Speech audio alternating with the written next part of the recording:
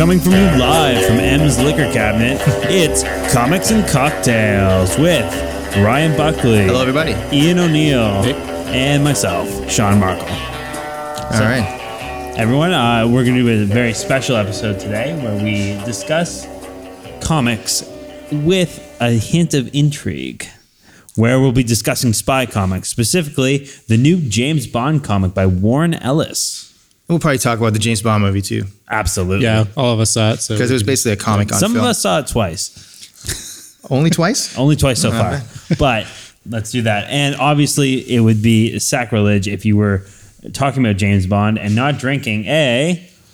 Vodka Martinis, shaken, not stirred. All right. Coming up, sir. Excellent. So we'll start off with the comic itself. Dynamite Comics relaunching the James Bond comic series with Warren Ellis writing 007 Wagner. What did you think about this book so far, Ian? Well, first off, awesome cover. At least the main cover. There are plenty of variant covers. There sure are.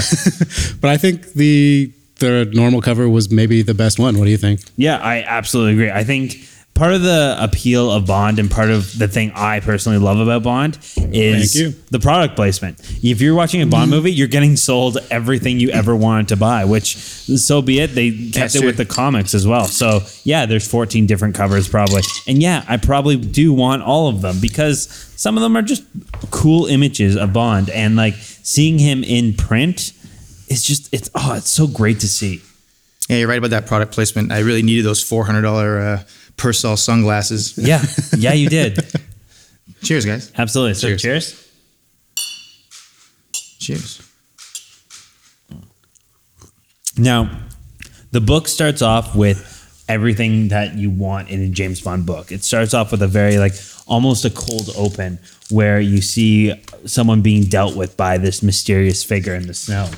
And then as it goes on, that figure is revealed to be 007 himself, which I think is a great way to start off a comic book. Yeah, it's just like the movies. It reflects like the open action sequence. And to make it go fast, there's no dialogue.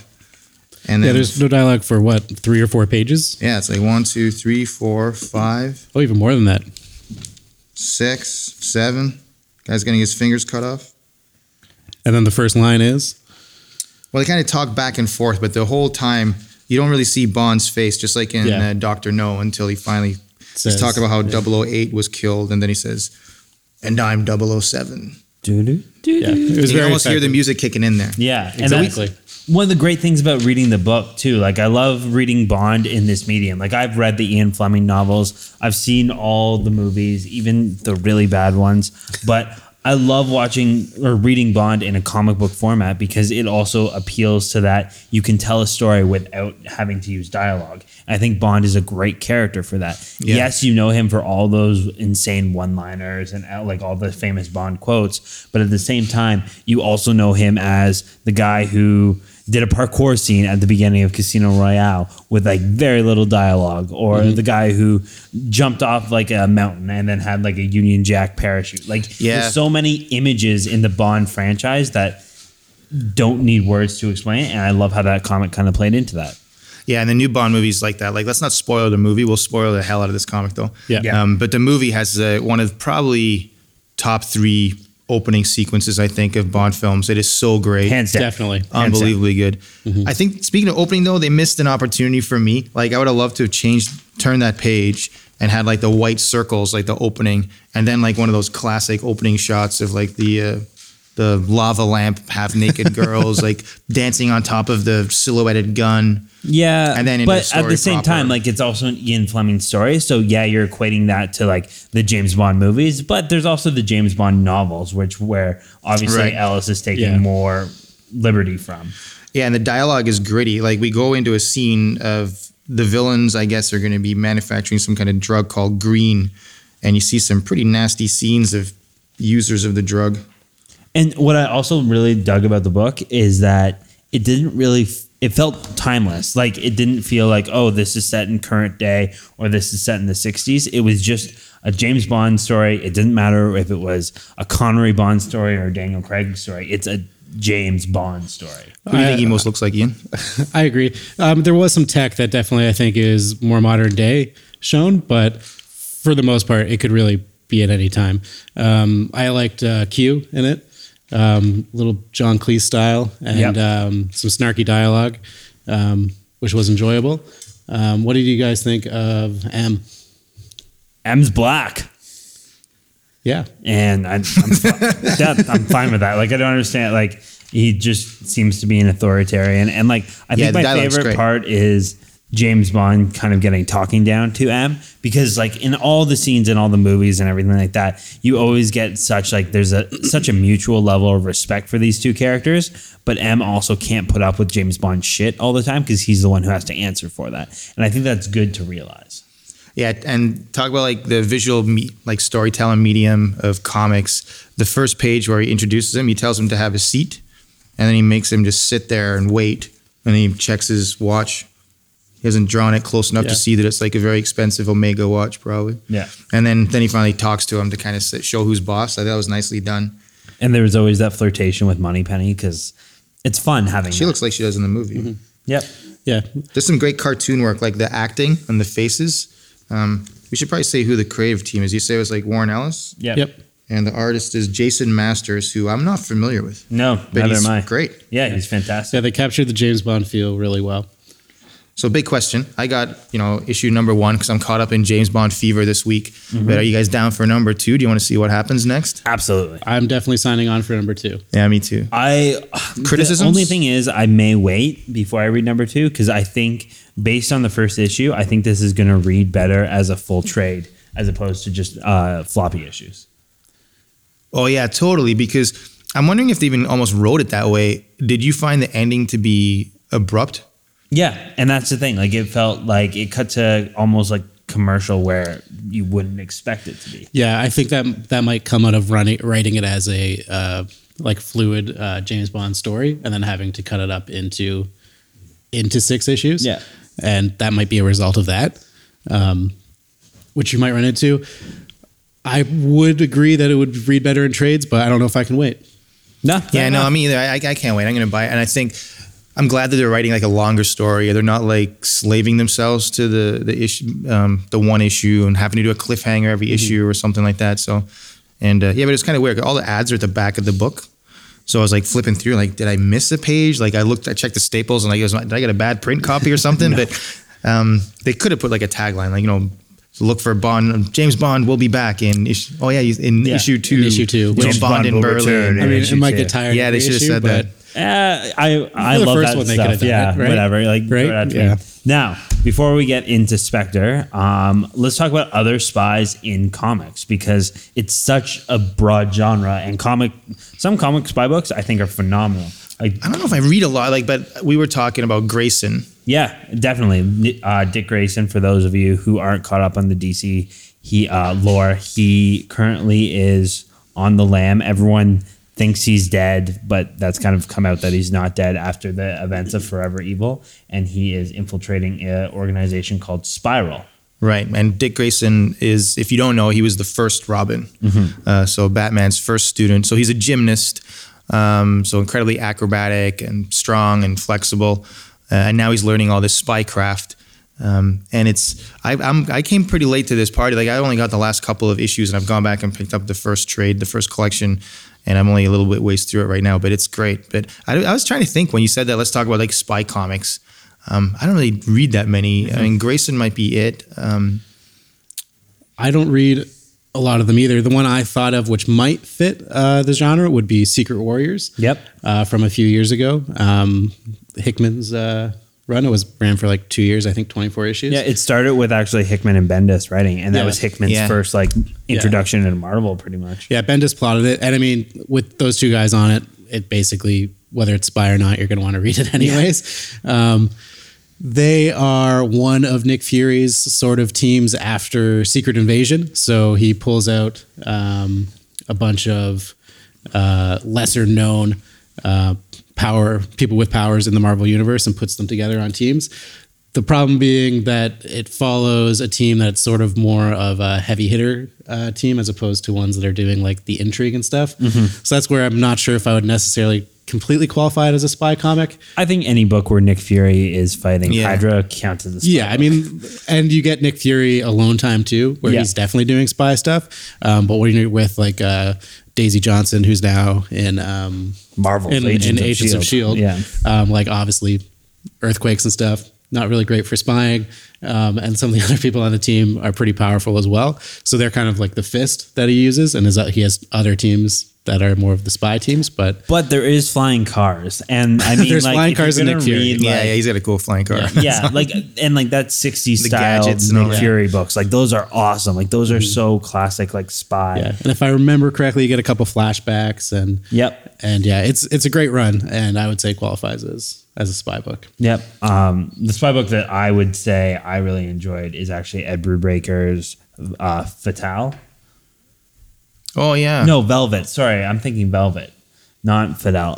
It's kind of plays where it takes them more like that noir one. Yeah, exactly. We can talk about that on a different book because I love all of Brubaker's stuff. But Velvet, where it takes like this idea of a James Bond type character has been assassinated, and everyone thinks Moneypenny did it. So she goes on the lam, and then it kind of reveals like this interesting backstory where this girl's not just a secretary. She has like a history of espionage and a history of like the reason why she was in that position was to protect people because she was fully capable. And it's a great book. Like it's still ongoing. It doesn't come out as often as I would like it to, but I would definitely recommend checking it out if you're into looking for spy literature. I think I got issue 1 and read it, and I totally got that. Like, oh, this is novel. It's like Moneypenny's kind of like the hero. And then I never bought issue 2. I just, I'll have to check that out. I haven't heard of it. Yeah, definitely check it out. Now, I think we should wrap up by talking about Spectre. Yeah. Obviously, it's a James Bond movie. It may not necessarily have anything to do with comic books, but like we were all there. It was fantastic. I think it does though. We were talking about this. So we all liked it, obviously. Yeah, absolutely. Definitely. I would say they're pretty big Bond fans. Are we saying that we have a Bond bias? Yeah. Because I definitely do. Yeah, totally. If it was James Bond drinking martinis for 3 hours, I'd be like, it was film gold. Like, why aren't we just watching it again and again? Yeah, and it's getting mixed reviews, I think. And it is. People are raving about it or hating on it. And I think, do your own research and read about it online. Like what people's main problem, a lot of people think it's a step backwards from the gritty anti-hero that Daniel Craig was. And a lot of people are pointing to like his relationship with women and those type of like gender politics in it. And they're saying it's a throwback to the cheap laughs and the Roger Moore era where he's just kind of winking at the camera and doing the one-liners. And he doesn't seem to have like there's not a ton of dialogue in the movie, There's not. I would agree it's a throwback, but I don't think Roger Moore. I think you're throwing back further to Sean Connery. I think so. I think it's a real love letter to the fans. Like anybody who's a real hardcore Bond fan will like it. And I mean, it's nothing to do with gender, men and women alike. So I think that if you're expecting something more like Skyfall Part 2, it's not that. It's not that. It takes what they've set up in the Craig Bond movies and combines it, in my opinion, very well with the previous Bond formula that we used to get with Connery and with a little bit with Roger Moore, but not quite at the height of the cheesiness of Roger Moore. Absolutely. Yeah. And like, I mean, maybe it's just because I have that Bond bias, but like you can put James Bond on a train in a white tuxedo jacket and I will be just as excited to see him sit and drink a martini as opposed to like a big action set piece. Because for sure. It's very slow moving, but they have a classic henchman, Mr. Hinks, played by Guardians of the Galaxy's Dave Bautista, which he did a great job as a Bond henchman because he's exactly what you want in a movie. And obviously, without spoiling anything, I thought Christoph Waltz. I almost said it. It's still a mystery. Christoph Waltz did a great job. Yeah, I think so. And what they had to work with, I think that could have been a bit better. Léa Seydoux is probably the greatest Bond girl since Eva Green. I would agree with that. Yeah, she was all right. She was all right. It was a lot like a comic book. That's what I was trying to get at earlier. The way that the characters, like if you're a comic book fan, you want to see the characters act like the characters and do the things that you like, just in new situations and scenarios. But you're not looking for reinvention and growth and believability or even verisimilitude. Like I don't think he shot somebody more than once, and every shot he fired and his gun hit. That's because he shoots to kill. Yet the bad guys were like stormtroopers on a bad day. That's true. Yeah.